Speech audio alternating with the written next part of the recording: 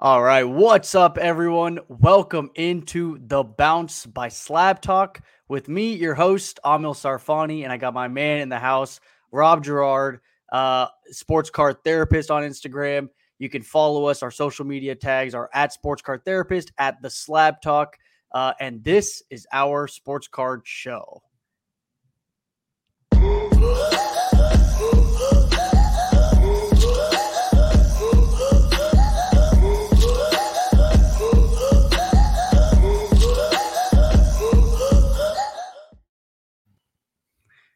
All right, what's up, Rob? Thank you so much for joining tonight. I really appreciate it. I'm excited for our third episode of The Bounce. This has been a really fun collaboration. We were getting a lot of positive feedback. So for everyone out there who's been listening and has DM'd and showed us some love, really appreciate you.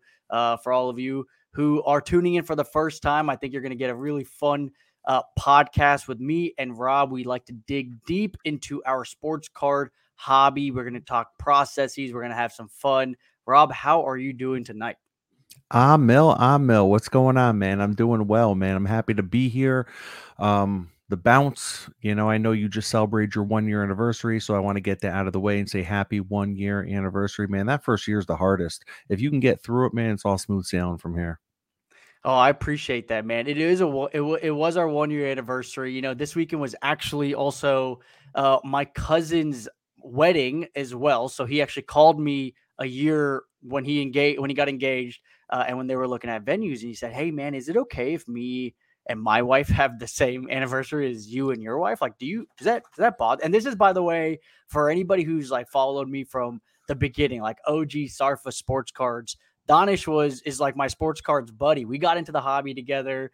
We were going to shows together. We were buying and talking cards all the time. His Instagram is DC Cards, if anybody remembers. But he got married this weekend, so a lot of my 1 year anniversary was definitely thinking about and celebrating his wedding. And Indian weddings are like 3 day affairs, and so it was definitely a lot of fun and had a good time with that. And then yesterday, my wife and I had some Wingstops to celebrate. I'm a big Wingstop fan. Mm. Went and grabbed some drinks with my cousins and some of my family and celebrated our 1 year. So it was good, man. How about you? How have you been this weekend?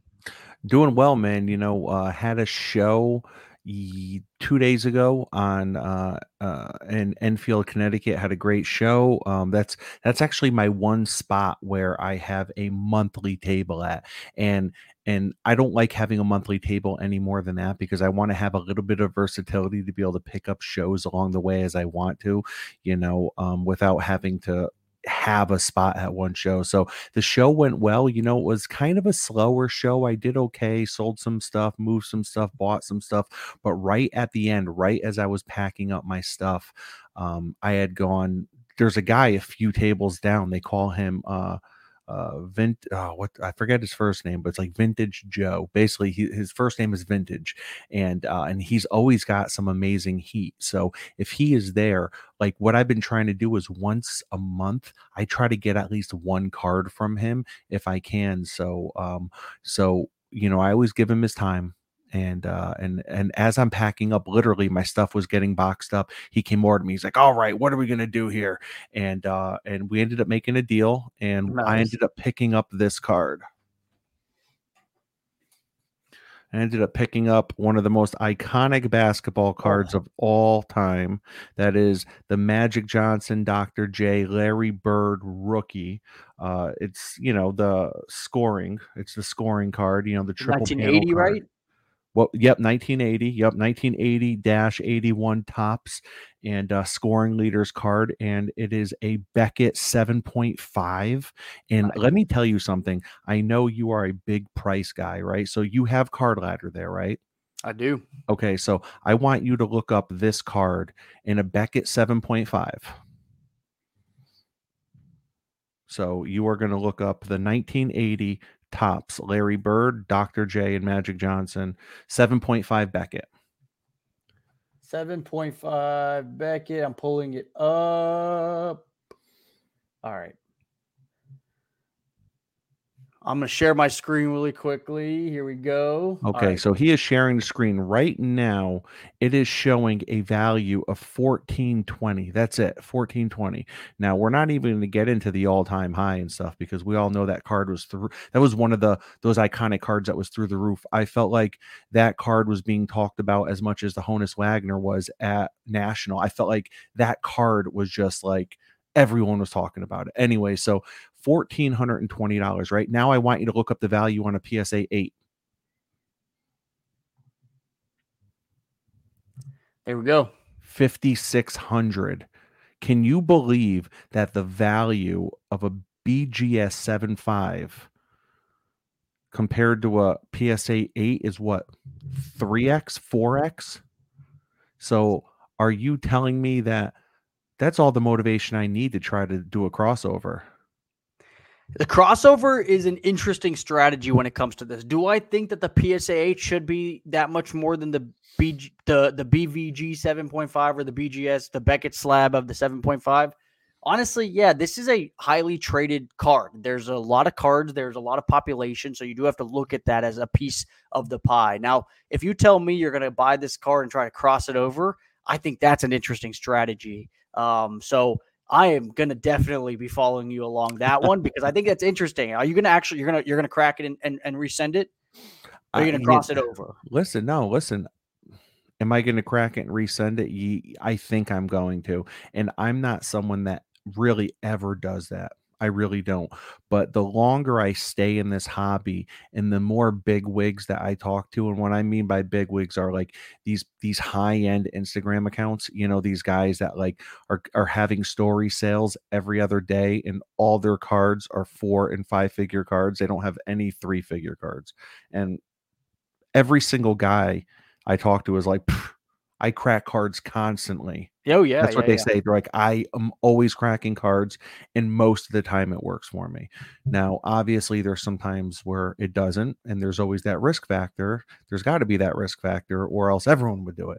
But when you talk to some of these guys that have these big cards, that's what they say. And when I saw the difference between, the old Beckett BVG 7.5 and a PSA 8 being 4x, yeah, I think I would probably risk it and give it a shot, because this card too is absolutely one of the most liquid cards in sports cards existence. I mean, oh yeah, that scoring card is awesome.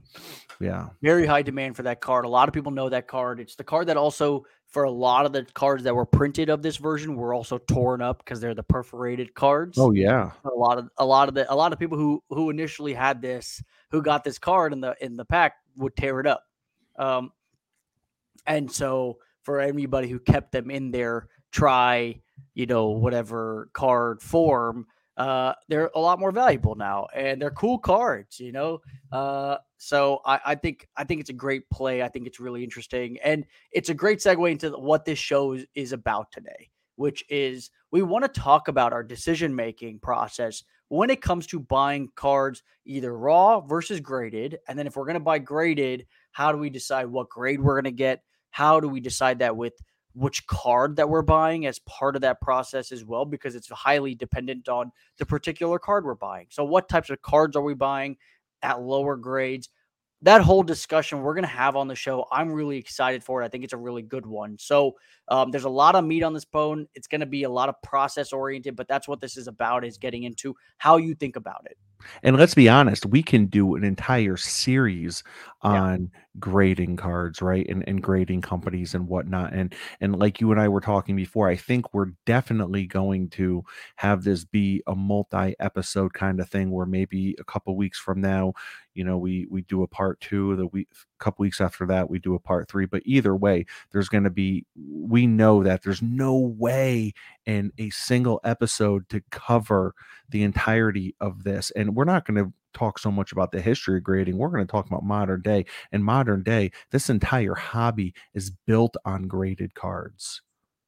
Yeah, and there's so many decisions to be made here, and there's a ton of nuance to this. So the first episode of this, what will be a multi-episode series, we're going to start really high level, because I want to hear from the very, very top, like, how do you decide what types of cards are you buying raw versus what types of cards are you buying graded?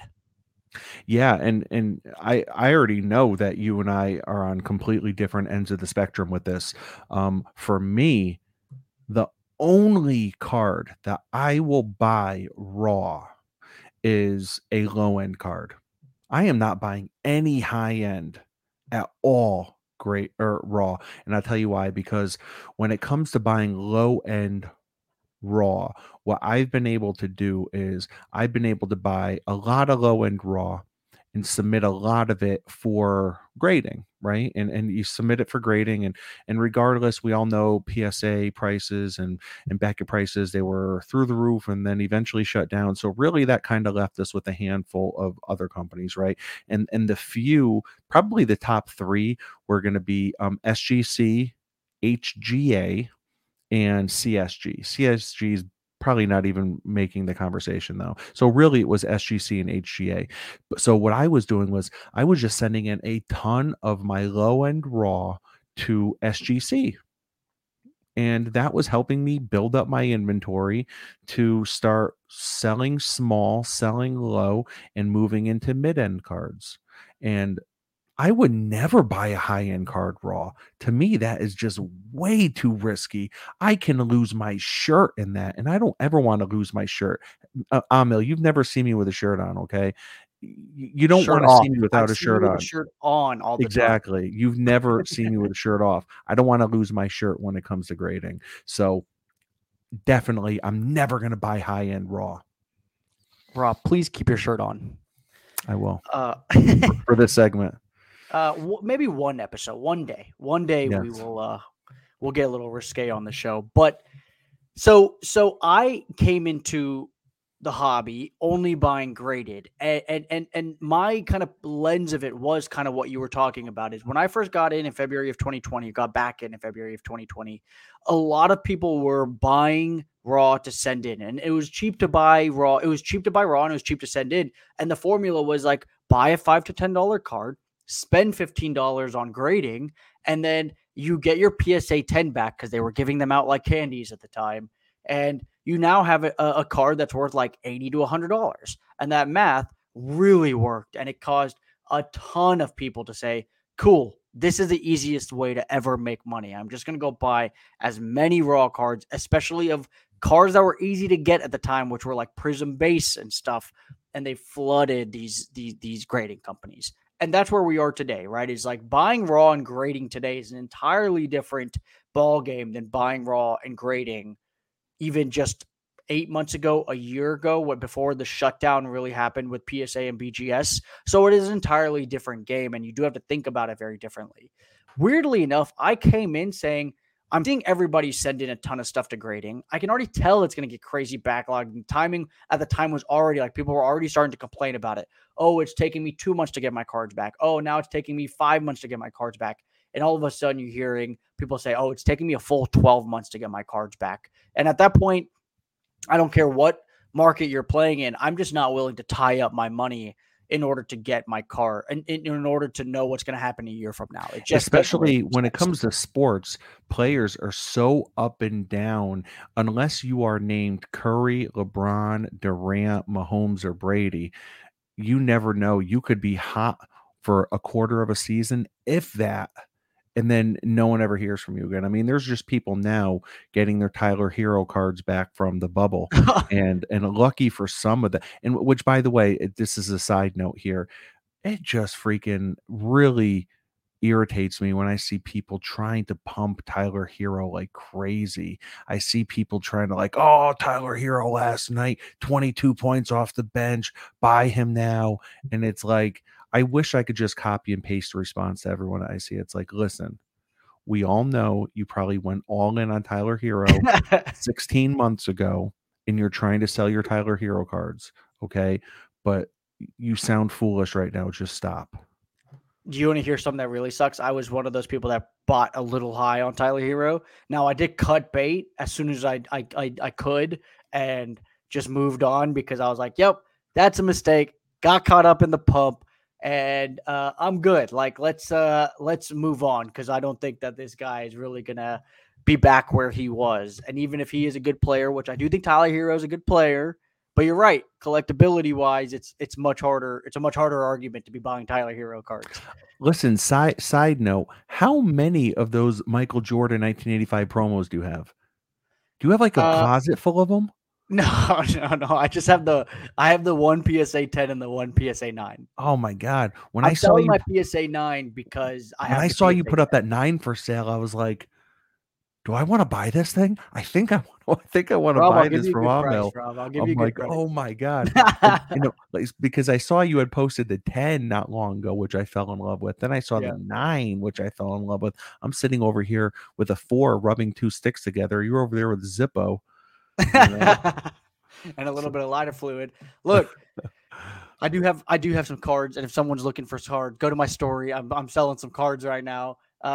And I want to open up cash to go after some big boys. But back to what I was saying is I was buying mostly graded, and I loved it because I had it in hand and I could immediately flip it 2 weeks later if I wanted to. And it gave me a ton of flexibility, and I was okay with not, when grading cards, it was like your returns were crazy. Now you had to get a certain percent of PSA 10s to make that work. And a lot of times people were averaging, again, don't take my word for this. This is just from anecdotal kind of evidence here. We're averaging somewhere between 50 and 60% gem rates, which is nice. I mean, you do the math on that, and the profit margin on the PSA 10 versus buying raw, grading for $15 and selling it, you feel good about that. That's a good way to build up a bucket of capital that you can then go and potentially buy cards that you're going to hold for much longer, right? Like, that's a great you got to figure that. Even your PSA 8s, if you're grading for $15 a piece, your PSA 8s, you're at least making your money back on. Right. So that's what it was. I now with grading fees where they are, I think it is different. However, I have actually backtracked, and I'm buying more raw today than I did when I first started. And what I'm buying raw on is cards that are so more modern, high-end cards. So if I'm going to go after some of my really risky prospects, I've kind of turned my eyes to one, buying a card that's really high-end. We talked about it last episode, like that Cam Reddish flawless RPA number to 10. Beautiful card, by the way.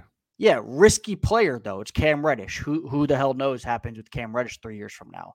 But the point being is, if I'm going to take the risk on a player like that, I might as well shoot for the stars, get a really, really awesome card, send it into grading potentially, and then hopefully build in value even that way, so that even if I did want to sell it and the card came back a really nice grade, because it's a modern card, I feel like the condition of it, there's a higher likelihood that it's in good condition.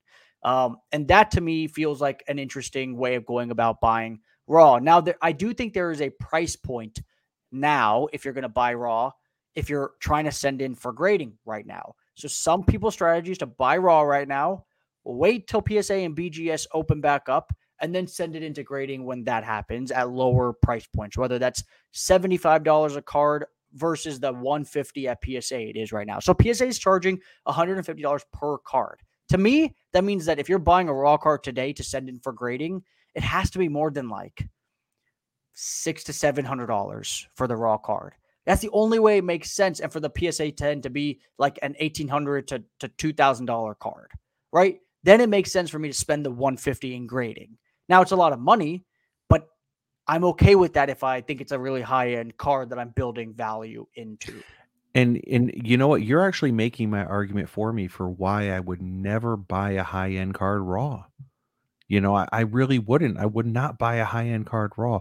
Now, because if I am banking on that thing coming back at 10 and I'm spending that much money on a card, and it doesn't come back at 10 or even a 9. I actually bought 2 Tom Brady rookies. I'm like haunted and traumatized by this experience. I bought 2 Tom Brady rookies raw Bowman. So they were the paper version. They weren't chrome. So I feel like I bought so many Bowman Tom Brady rookies in the last 6 months, it makes my head spin. But I bought 2 of the paper versions raw from a card store owner at trade night. Right. Okay. This was probably about 3 months ago.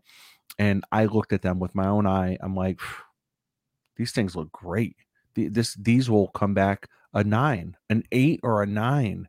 There's no way it doesn't come back in 8 or 9. So I got both of them, grabbed both of them. I thought I was getting a deal. I kind of was.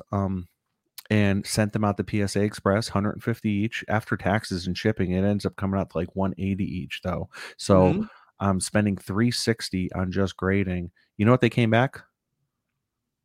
Tell 4 and a 7. Okay, that sucks. A 4 and a 7. Okay. But Rob, I don't buy like you're talking about a card that was printed in 2000. So slightly different. Like I don't buy older cards raw. I'm not trying to buy older cards raw unless it's like a PC card, and I'm not like trying to necessarily make it an investment piece or whatever. But older cards to buy, to grade, to sell, I'm not buying raw. So I'm not buying any 2000 Brady. Now, what I am buying are cards that are more modern, so I know that the condition might be a little bit better than a card printed in 2000. I'm buying a sealed raw cards like the Panini 1-in-1 set. I love that set.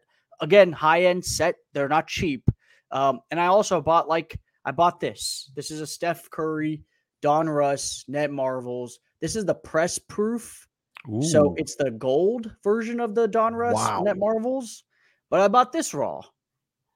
Again, I don't really buy raw cards all that much, but I was like, okay, there's not that many of this card. I love the Net Marvel set. I'm a sucker for like the design. I think they're really cool cards. How big is that card? Is that an oversized card or is that a regular size card? This is a regular size card. It's just you must have really small hands then, because that card. Hey, Rob, that's something I'm insecure about. That card looks massive in your little hand.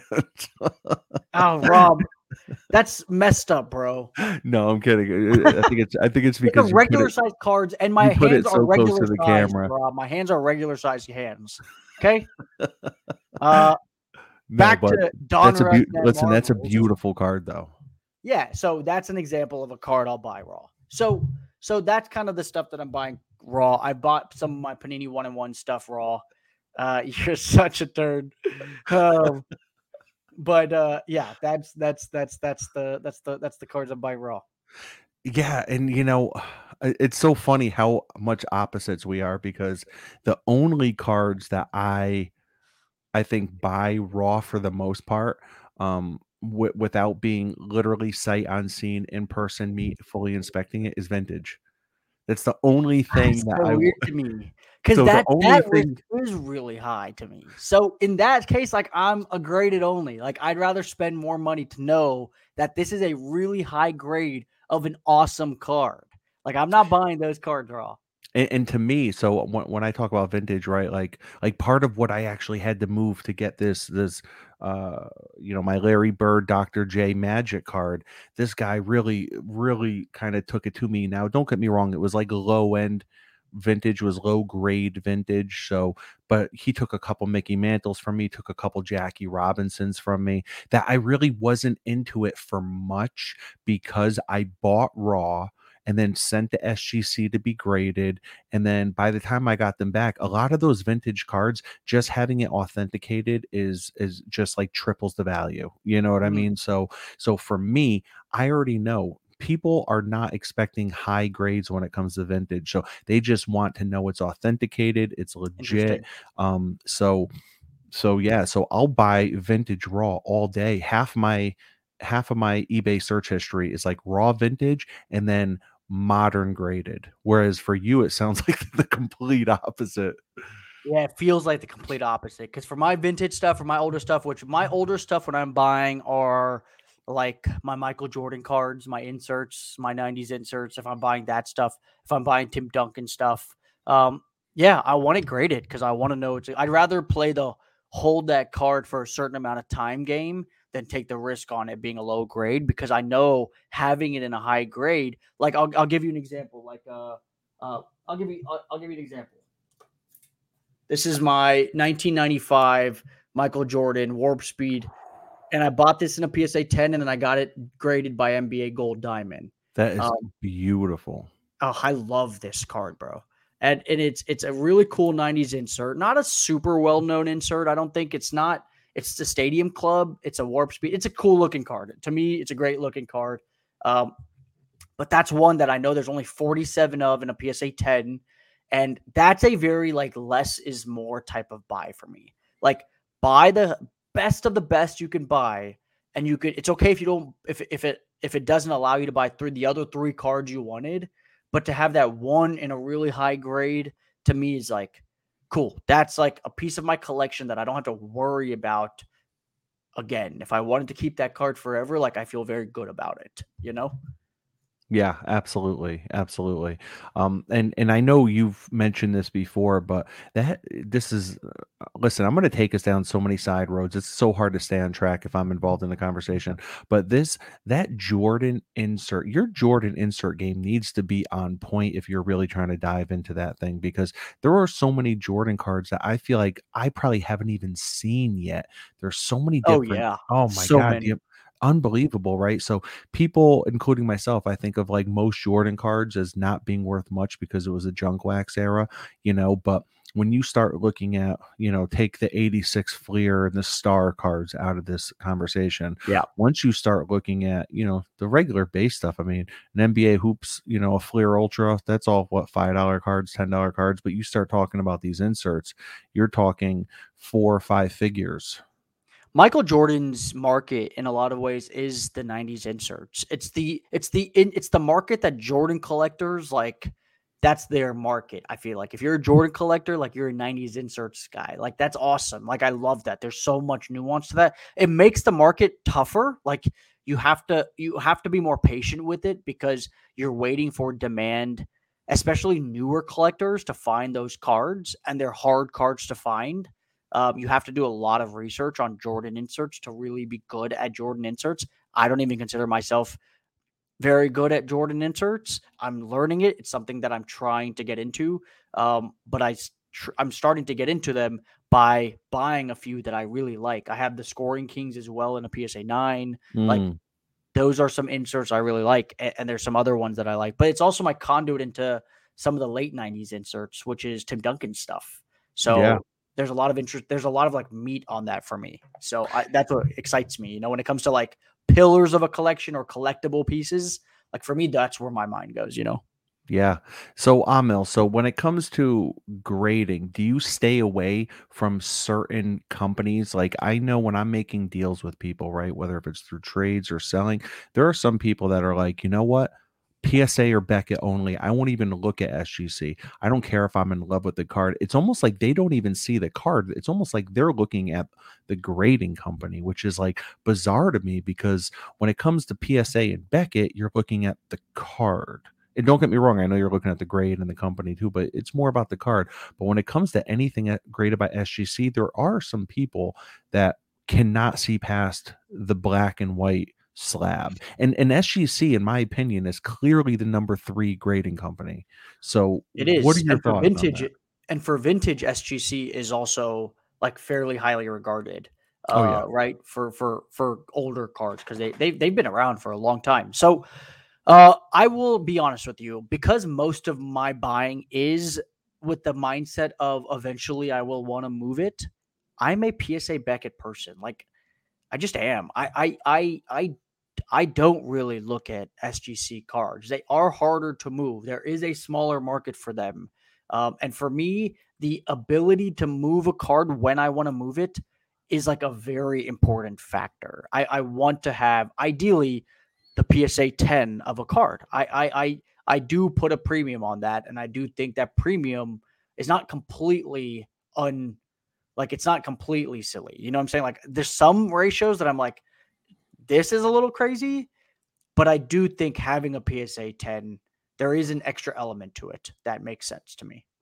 Yeah, and I get that. I do. Don't get me wrong. Don't get me in a perfect world, all my stuff would be PSA only, or all my stuff would be Beckett only because both their slabs are incredibly sexy to me. I love Yes. the new Beckett slabs, especially like the autos, the 9.5 10s with like the gold medal label. Oh my god, it's unbelievable. For autographs, Beckett hands down is the company, right? And if I you're do love talking about, Beckett graded cards, and their yeah, slabs are sick. And for autograph cards, I love Beckett.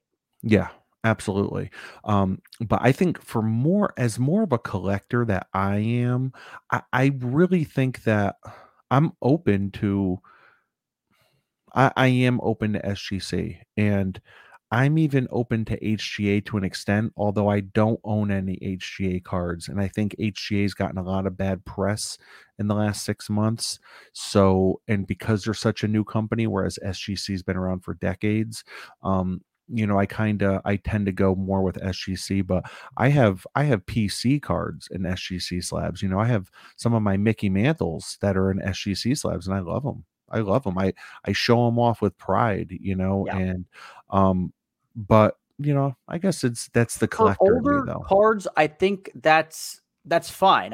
You know what I'm saying? Like, again, for the most part, the cards that I'm looking at are 90s. I'm not looking at too much vintage stuff. Like, I'm not into a lot of the vintage stuff. And for older stuff, like, I think SGC slabs are fine. Like your Hulk Hogan card that you have an SGC for, like, that's cool. Like, I think that's fine.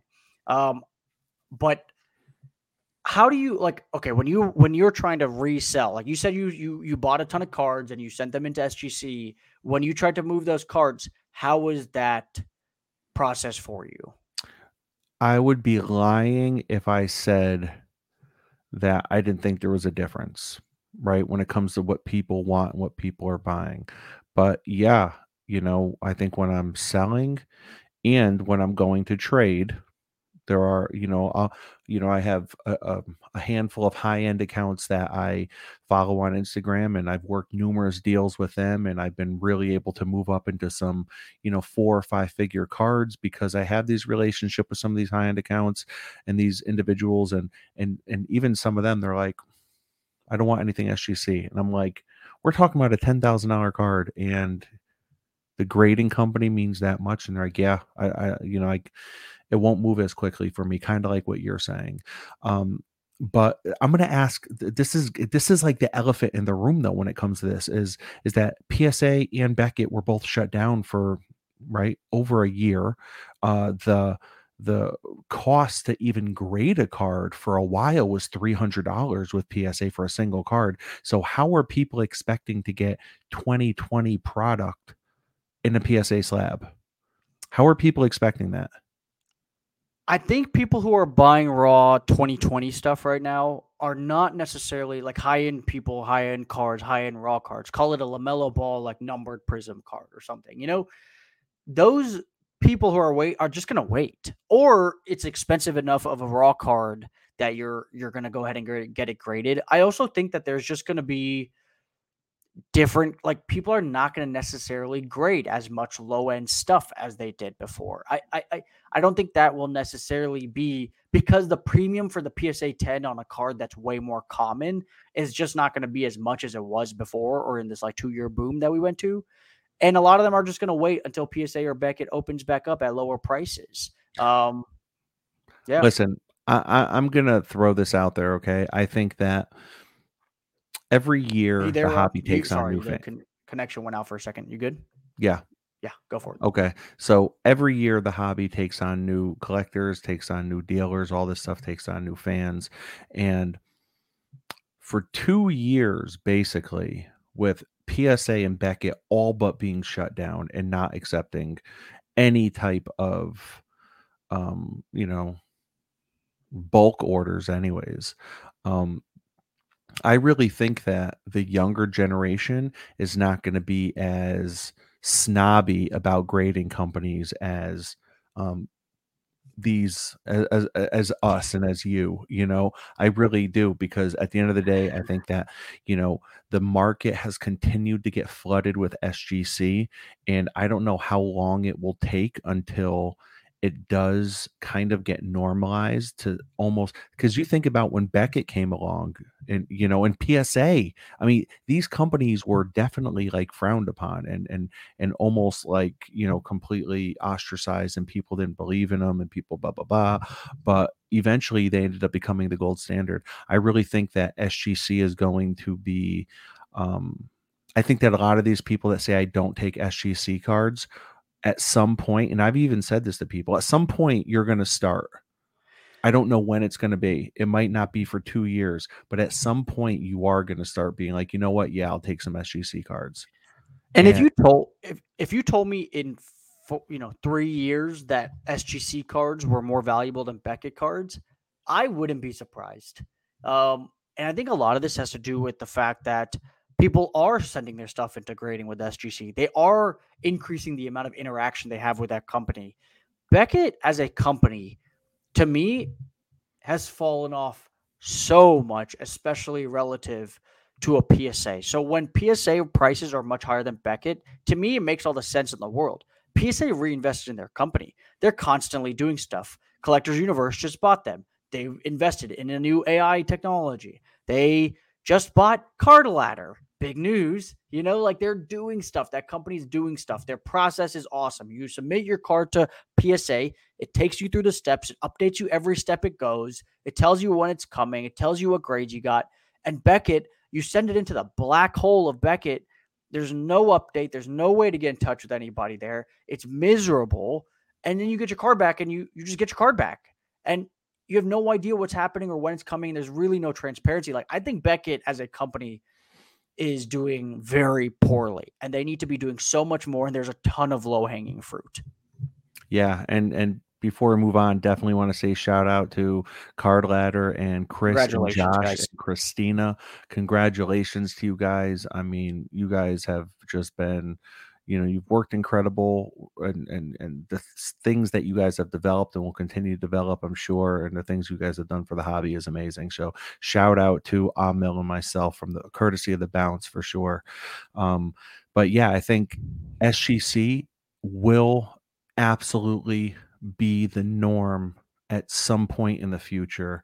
And I think that, I mean, I don't know what people think because I've been at card shows, right? I've been standing like, I've never uttered these words to someone because in a way it was kind of, so I've been standing next to a dealer, right? And a guy's like, well, this card just went for, looking up comps, right? Looking up comps. And the dealer standing next to me goes, you know what? If this card was in a PSA slab, it would be $150 more. So that's why it's that price. So if you don't like it, you don't have to buy it, kind of thing. And it was like, it's like, I mean, he just kind of said it the way it was, but it's true. Like, SGC, $30 a card. And when you do, even if you send in bulk or you go through a bulk submission, you can get it down to 25 a card, and you're looking at PSA, it's just like, I don't know, the whole grading thing. I'm really curious to see what Fanatics does, because it sounds like Fanatics really wants to be a one-stop shop for everything. They want Sounds to like, be yeah. able to, they want to create the card, they want to send it direct to a consumer, they want to be the grading, they want to do everything. And in a way, it kind of sounds like a conflict of interest if they're grading their own cards, Yeah. At the same No time, kidding. what does that do to the industry? If they give out nothing but 9s and 10s, that makes our 9s and 10s not worth as much. So I'm really curious to know where the hobby is going to go in terms of grading. But before we move on from it, I just want to say, like, HGA, as much as I think the whole idea is cool of like doing custom labels, and being able to like color match and stuff. I've seen some pretty cool color matches. To me, it just looks a little cheesy sometimes. I'm like, looks kind of cheesy. Although their slabs are phenomenal. Like, I've held a couple HGA. It's almost like Beckett, how they have the nice, sturdy, thick. You couldn't break it if you tried, But and then, I know every grading company goes through their growing pains, but in today's day and age of social media, you hear about HGA authenticating multiple counterfeits unbeknownst to them. They didn't realize it. Yeah. Obviously it was a mistake on their part, but they're just authenticating counterfeits, and it's just not a good look, and especially because I think arguably they were in that, probably that fourth spot, right? I mean, would you say they were in that fourth spot for a minute?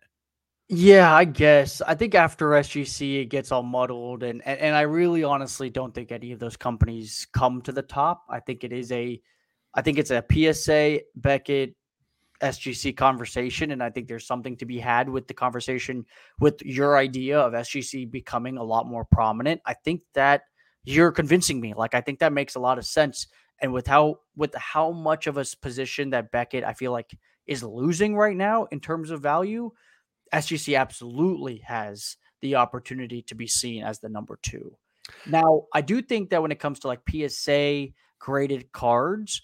The reason I think that there's a huge premium on PSA 10s is because I think it's a different buyer than the PSA than people buying lower graded cards, if that makes Mhm. sense. Like those are to me investable grade quality cards. And if we want sports cards to be a huge actual sustainable stable market, it makes sense that there's like investable quality cards. And I do think that PSA 10s are synonymous with that.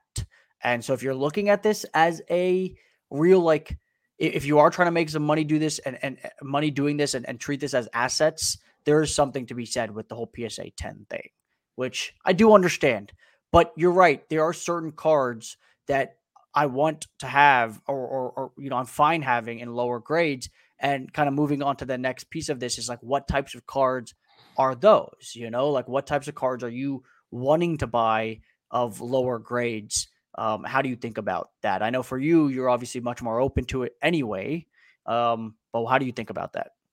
Yeah, and I think when it comes to the hobby in general, I like to think I'm super open minded, and I think that in terms of PSA 10, I think that PSA 10s are, and I'm not knocking them. I own a lot of PSA 10s, but I do think that PSA 10s are overvalued, and I think that, and I don't want to say they're overvalued, but what I will say is that PSA 9s are undervalued. All right. So I think that PSA 9s are definitely undervalued. So I think that, and I'll use a couple examples. So if you're looking at the 2003 LeBron James Bowman Chrome rookie, right? Just the base, the Bowman Chrome rookie base. All right. If you are looking up, beautiful, and you're pulling that up right now. So, first of all, let me just start by saying this. I mean, LeBron is just, his prices have continued to just go down over the last 3 months, 6 months. It's been crazy. It's been like free fall. I mean, personally, I'm buying the dip personally, but so I'm looking at right now the PSA 9, right? And the PSA 9 is going for what? Currently go for 949, 950. 950. So the PSA 9 is going for 950. And Population of 1,124. The PSA 10 has a population of 519. the PSA 10 is going for 4,500, almost 4,600. So you are looking at almost that is 5x. You're looking at 5x arguably. Okay. 5x for the difference between a PSA 9 and a PSA 10. And when it comes to that, I think we've all probably come across the videos or heard about the videos that people have done on trying to spot the differences between a PSA 9 to PSA 10. I mean, they've put them under AI technology, right? They're putting them under scanners. They're looking at literally every corner, every dimple in the card. And a lot of times you cannot tell the difference between a 9 and a 10. And here's my thing, okay? I would much rather buy 5 LeBron base PSA 9s than own a single PSA 10. Okay. Because what you're doing right there, and what we're all doing in reality, we're buying the case. It's almost like we're not even buying the card. We are Yeah. buying the case, we're buying the label. And to me, that's insane, especially when, if you were to lay out 9s and 10s, for a lot of cases, we couldn't tell the difference. I'm not saying in all cases, but in some cases, we could not spot the 10 and spot the 9.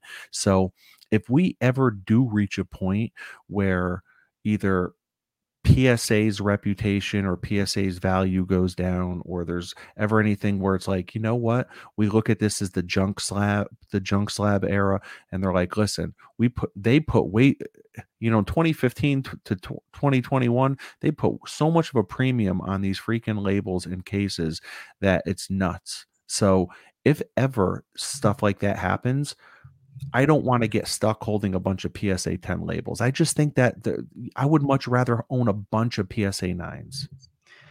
So I think it's because it's hard to tell the difference between PSA 9s and PSA 10s is why the label matters. And the reason I think that's the case is because we can't, I don't want to trust myself in telling the difference, because if I have to trust myself, there's way too much subjectivity for me to make any decisions. Like, it's too many decisions to make in order to spend this much money, if that makes sense. So I'd rather put my trust in this arbitrary, call it grading system, than to trust myself, because it's not as for sure. And then if I try to go sell that thing, well, guess what? Now, if there was theoretically no grade on it, I'm having to sit here and explain every single flaw slash imperfection to someone trying to buy the card from me. And that makes it really, really complicated.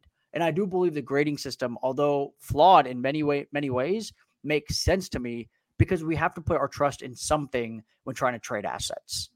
Love it. And I can't argue with you at all on that. I love the idea of a third party grading. Do I think that things have gotten absolutely out of control when it comes to this? Yes. Yeah. However, that I don't disagree with. Like, if you tell me you have 5 PSA 9s instead of 1 PSA 10, I get it.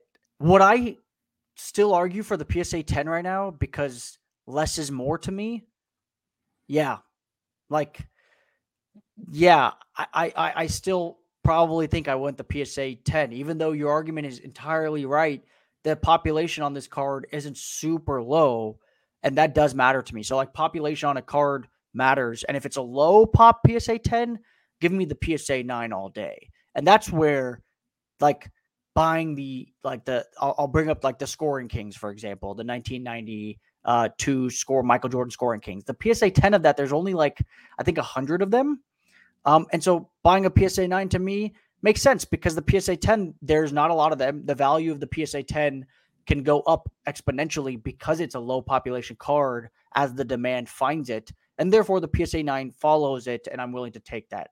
I don't know where that line gets drawn between a card there's 100 of and there's a card that there's 500 of. Like, I don't know where that line in the middle is, but I do think that is also a factor for me. Yeah, and listen, all great points. Can you just bring up the Trae Young, the 2018 Silver Prism Trae Young rookie? Now, Trae Young, he's absolutely a wild card, but I think most people do agree that this is a guy that can and probably will be one of the few faces of the NBA 5 to 10 years from now. Right? If he continues where he's at, I think he definitely has some Allen Iverson in him. He's got the attitude, he's got the swagger, he's got everything, and he's got the killer drive. This guy is like ruthless. He is not afraid of the big stage. So we bring up his Silver Prism. Now, his PSA 10 Prism Silver is currently going for what? About 1175. 1175 right now for his PSA 10 Silver Prism rookie. And has a population of 2,139. And by the way, that's probably only going to freaking go up and skyrocket. Yeah, that's not a low pop card, even though the Silver Prism is a nice card. It's what I would consider like his Topps Chrome, like the true rookie card, in that way. It's not a low population. 2,139 is up there, for a silver. Yeah. Okay. Yeah. Now, can you tell me what a PSA 9 of the same card goes for? 250. 250. So with a population of 2,140 of those cards. Okay. Yep. So you are looking at just about the same, right? What was the first one going for? 1175.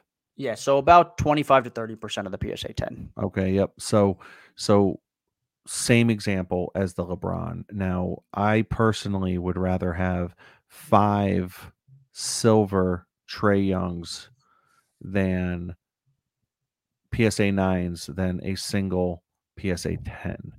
And I tell you where this kind of argument kind of comes into place is, and it's not a practice that I've ever really jumped into, but people cracking out their cards and resubmitting them to companies, either A, the same company, or B, to a different competing company, and trying to go for that 10. So think about it like this. If I were to get 5 tray silver PSA 9s. I get 5 of them, right? What do you think the chances that I could get maybe a BGS 9.5 or a BGS 10 or a PSA 10 when resubmitting? I would probably say there's a good chance I can get 2. I don't know what your thoughts are. I think I Yeah. could probably get 2. That's This if I is want to play that game. That's almost like the same game as sending in 10s or sending in a huge order and praying for 10s. It's almost like playing the same game. So this is the argument for me for PSA 9s is that they followed the trajectory for the 10s, and so why not be in at a lower cost basis, right? Is the idea that when the PSA 10 peaks the way it did in December and January of 2021, where it went from $2,500 to $3,500, the PSA 9 went from 762 to 1225. So the jump, if anything, is a little bit more, if not the same with the PSA 9. And so why not be in at a lower cost basis? Mm-hmm. That to me makes a lot of sense. And I do like the idea of being in a little bit less on equity or cost basis into the card and still taking advantage of a lot of the same benefits that comes with Trae Young performing well on the court. Yeah. Now, where I think the real value comes in and where I think is really interesting is gem mint to gem mint cards. BGS 9.5 gem mint cards to PSA 10 cards. And this is a conversation that has been around the hobby for a long time now over the last couple of years is should the difference between BGS 9.5s be as big as it is between that and PSA 10s when they're both considered gem mint cards. So for me, the way and BGS 9.5s, let's go into it really quickly. Let's paint the picture of what a BGS 9.5 really is, because the subgrades on BGS 9.5s do make it a little bit more complicated and a little bit tougher, which is why I think that grade has suffered a little bit in terms of just a psychology of what people want. Subgrades do make things more complicated, but just to remind everyone, a BGS True Gem 9.5 is one with subgrades of all 9.5s or better. If there's all 9.5s and 110 or multiple 10s on it, it's a True Gem Plus or True Gem Plus Plus. And if it's a BGS 9.5 with any of the subgrades being lower than a 9.5, meaning a 9, it's considered a mini gem, right? And so that goes into a lot of the BGS 9.5 versus PSA 10 ratio. Like it's a lot closer for 9.5s that are true gems versus PSA 10s. But I do think that's where the real opportunity is if you're looking at graded cards, is picking up true gem BGS 9.5 graded cards versus PSA 10s. And I remember you talking about that on one of your episodes when you went to the Dallas show because you were looking for the LeBron. Was it the short print? Yeah, I was looking at the Topps first edition. Topps first edition, yep. And you were saying that you were looking for the BGS 9.5 versus the PSA 10 because the PSA 10 was what, around like 20 grand? The PSA 10 was going between 16 and 18,000, and the BGS 9.5, even true gems were going for around the mini gem 9.5s were going for around 10,000. So if I could pick up a true gem for 10,000, I was like, okay, that's a good deal. And I was trying to trade up into it, so it was really hard to get done, and it didn't end up happening for me. But that was the thought process. Like if I can get a true gem at the same price as a gem mint or a mini gem card, and that's $8,000 cheaper than a PSA 10, roughly 55% of that PSA 10. Cool, like I'll take that value. That sounds good to me. And I think sometimes listeners would be like, well, we all want to trade up. Why would someone want to trade down? Of course, no one would want to trade down with you. But you'd be surprised when you're talking about these big cards, these 5-figure cards. They're really hard to move. Even for high-end dealers that deal with only high-end cards, they're more likely to make that 18 grand or that 10 grand that you're talking about. They're more likely to make that 10 grand by taking Amil's 5 $2,000 cards. Way easier to move. There's an entirely different market for cards under $500, entirely different card from like 500 to 2,000, different market from 2,000 to 5,000, and then 5,000 and up I would call high end. But those are different stratospheres, and they are different markets, and there are different buyers in each of those markets. So it is important to note. Yeah, and definitely, and I tell you, it's and it takes some work working up into that kind of stratosphere because I've in the last few months been able to acquire a handful of cards that are in that 1,000 to 5,000 range, and then finally I've just been able to crack in that over 5,000 range, which is an awesome kind of category to be in, is having those kinds of cards, because once you are able to, it's just like anything, right? It's like once you're able to accumulate 5 to 10 $3,000 cards, now you're able to kind of turn those into a few, maybe $10,000 cards. And then once you get those $10,000 cards, you might be flirting with that $30,000 card category. And once you're Yeah, flirting with that 30,000, it just goes up to that. Now you're talking six figures. That's how you move your way up into $100,000 RPA possibly. And that, that is. so it is those kind of baby steps, but it's definitely doable. No one starts out with $100,000 cards. No one starts out with $1,000 cards. Yeah. You definitely I started with $200 cards. You know what I'm saying? Like, you start with $5 cards, $10 cards. Let's before we go, because this conversation has been super awesome, and I think Yeah. we're 56 minutes in, and I still feel like we're just scratching the surface on this topic. But I want to give the listeners real value, and one thing that I get questions about all the time is what ratios are we using? Like, how do we price this stuff? How do we think about what cards should be worth? If the PSA 10 is going for this much, how much should the PSA 9 be going for? How much should the BGS 9.5 and the BGS 8 be going for? And it gets really hard with the rarer cards, right? Because there's less comps. But this is a touchy subject because it's different for every card, it's different for every set. But are there ratios that you kind of keep as rules of thumb for yourself, just to get yourself a starting point when you start looking at a real big purchase or buy that's a lower grade than a PSA 10?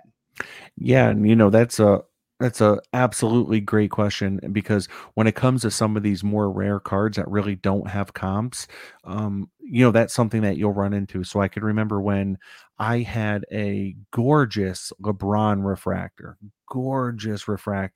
and it was a PSA 9 because that's my sweet spot, and there were no comps for the PSA 9. So I was trying to trade it up into a bigger card, which I was able to do. I was trying to trade up in like a $5,000 card, and I was able to do that. But I said, listen, there's no comps on this card. He goes, well, a PSA 10 sold for this. So basically, usually a PSA 9 is like 2.5x of a PSA 10.